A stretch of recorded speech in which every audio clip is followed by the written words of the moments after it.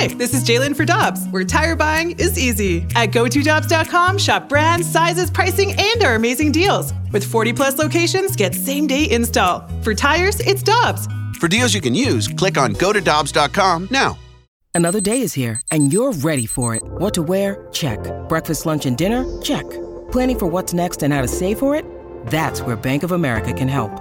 For your financial to-dos, Bank of America has experts ready to help get you closer to your goals. Get started at one of our local financial centers or 24/7 in our mobile banking app. Find a location near you at bankofamerica.com/talktous. What would you like the power to do? Mobile banking requires downloading the app and is only available for select devices. Message and data rates may apply. Bank of America N.A., member FDIC. Greg Amsinger is the lead anchor for MLB Network.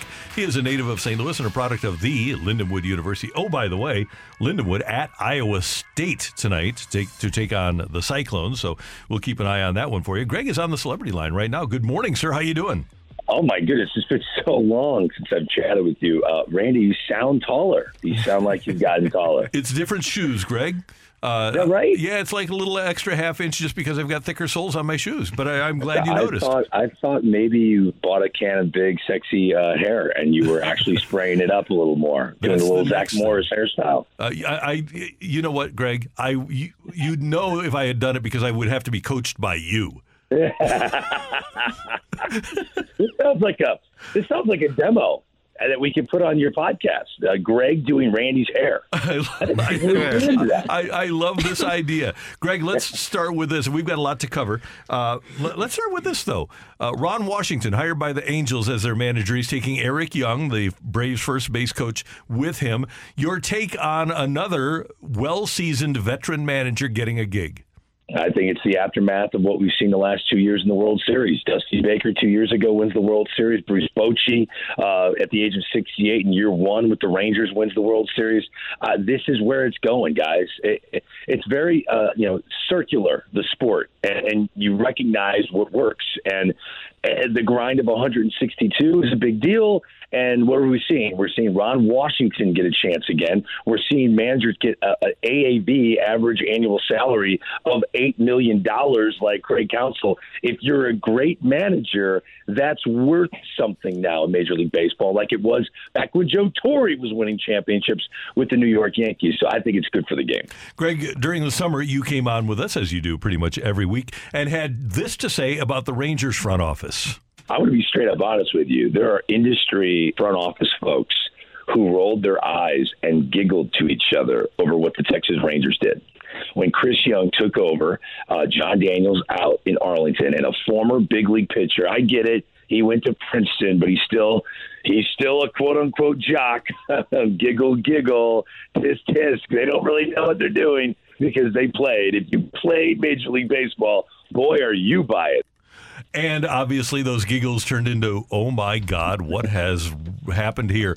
You were prophetic in that statement. First off, I think I'm pretty funny, too, Randy. I was entertained. I was entertained listening to that. It is what it is. The number one aspect of being a front office leader, okay, is the relationship you have with the owner. Okay? You have to sit down with an owner who's worth a lot more money than you, who's your boss, who writes your check. And you have to tell him why this amount of money is worth it. There are a lot of young men, unfortunately, it's only men right now that are doing this job as GMs in Major League Baseball, that do not have the bravado to sit down and go, hey, $300 million for the shortstop. Let's do it on the same day. Let's spend $200 million on a second baseman. No, trust me, this is going to work. I know, I get it. It's $500 million. I understand. But if you want to win the World Series, we got to start up the middle. Go. I'm going to get you Corey Seager. I'm going to get you Marcus Semien. Trust me. No, if it doesn't work, it's on me. You can fire me. It's on me. It takes someone with confidence, someone that, I don't know, isn't afraid to face Albert Pujols with the bases loaded in the 2005 National League Division Series as a pitcher of the San Diego Padres, to actually have a conversation like that with an owner who's his boss. That's what Chris Young did. And I think what we're seeing in the Chicago White Sox with a former player, the Boston Red Sox just signed a former baseball player to be their GM. It's going in that direction. Do you want the game to be more athletic? The answer is yes, we all do. Well, let's have former athletes who recognize athleticism constructing the rosters of all 30 Major League Baseball teams. It's good for the game, and we need to go back in that direction. Greg, we've been talking a lot about John Mozeliak, obviously the GM meetings going on down in Arizona, and some of his comments caused quite the stir amongst some of the fans because Mozeliak's comments indicated that their payroll will be similar to how it was last year before the trade deadline. How do you decipher that message? I think it's a great question, and I thought about it a couple days ago.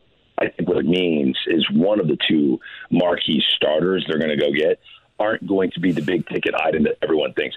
Everyone went into the offseason thinking the Cardinals were going to be in play for two frontline starters. Like maybe they're going to get Yamamoto, Montgomery, Snell, Gray, Nola. Two of those guys. That's not what's going to happen. I think they're in play for one of those guys. Truly, I do. But I think plan B, the second starter, the third starter they add, I would be shocked if Michael Wacha was the second starter that they add to this rotation. Someone they're familiar with, someone who's found it again, someone who's given up on this idea that he needs 3 pitches to be effective. So he's just fastball changeup works, and he had a great year last year. So I think that's what it means. I think, to me, reading between the lines, the way John Mozeliak communicates, just don't expect to see Snell and Sonny Gray wearing Cardinal uniforms. It's going to be one of those big-ticket starters with a plan B, plan C guy. Greg, if the Cardinals are unable to get, 2-3 starters in the free agent market, are you seeing that, or do you think that they're willing to part with some of the pieces that they have via trade? Absolutely. I think what you're going to see, and really truly throughout the sport, and we're getting ready for this, with all of the Bally sports drama taking place and this normal budget that everyone's been working off of, when I say everyone, all 30 Major League Baseball teams, and these funds aren't where they're supposed to be because we're entering this new streaming platform and how we're going to monetize this. No one really knows yet. It's exciting, but no one really knows.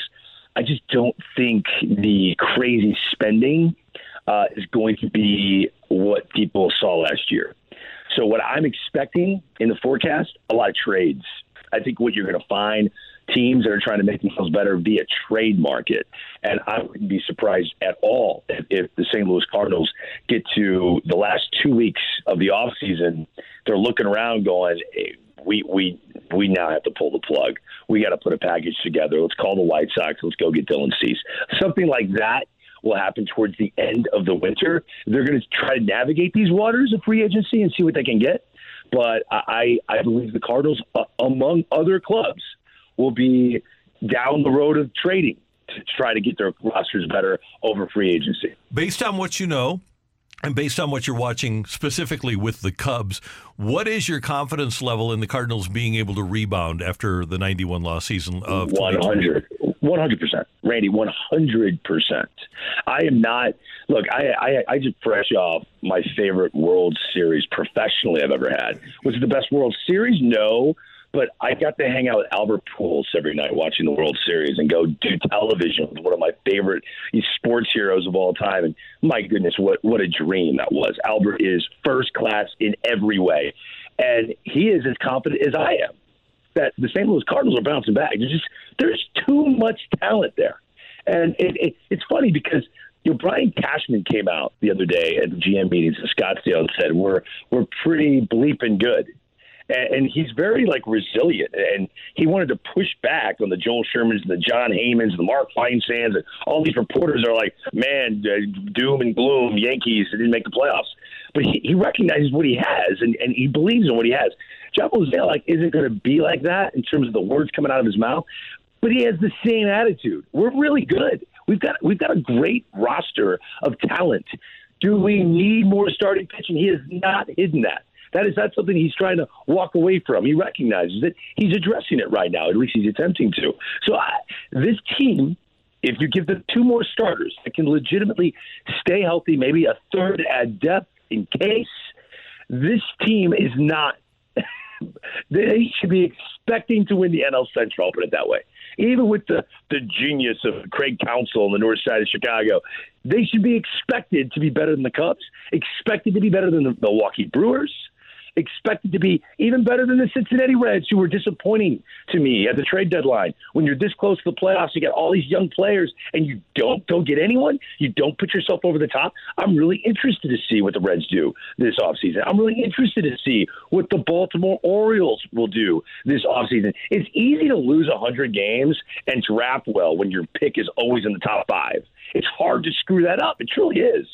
It's so obvious who the best players in the country are on draft night. So you let these kids get to the big leagues. Wow, Mike Elias of the Orioles, you're a genius. The Reds, wow, Ellie De La Cruz, Matt McClain, look at all these kids. They're so good. But it takes actual effort. It's actually harder to add to that. Spend millions on top of that and see how you elevate your organization. So the Cardinals are open where their weaknesses are. They're going to address it. They're going to make their team better. And I expect them to be not just in the playoffs. I expect them to win their division, win close to 100 games. 100% I'm confident the Cardinals can bounce back.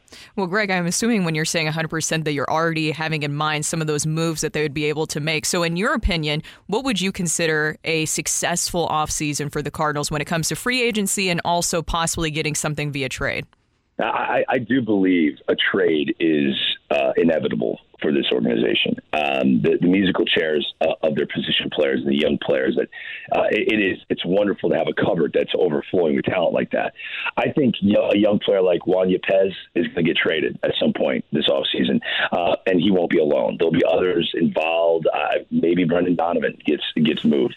But the Cardinals are going to have to pay a hefty price if they want a legit starting pitcher who could be made available. I threw out Dylan Cease. He's one of many that could be an option. But I think the Cardinals making a significant trade will be something that happens in this offseason. I think all signs are pointing that they're picking between Aaron Nola and Sonny Gray. I think the Yamamoto sweepstakes are driving north. More and more GMs are recognizing how talented he is. He's probably the number 2 free agent right now. If you were going to look at the biggest contracts that are going to be handed out this offseason, he's going to be behind Shohei Ohtani. We're talking north of $200 million for this young guy.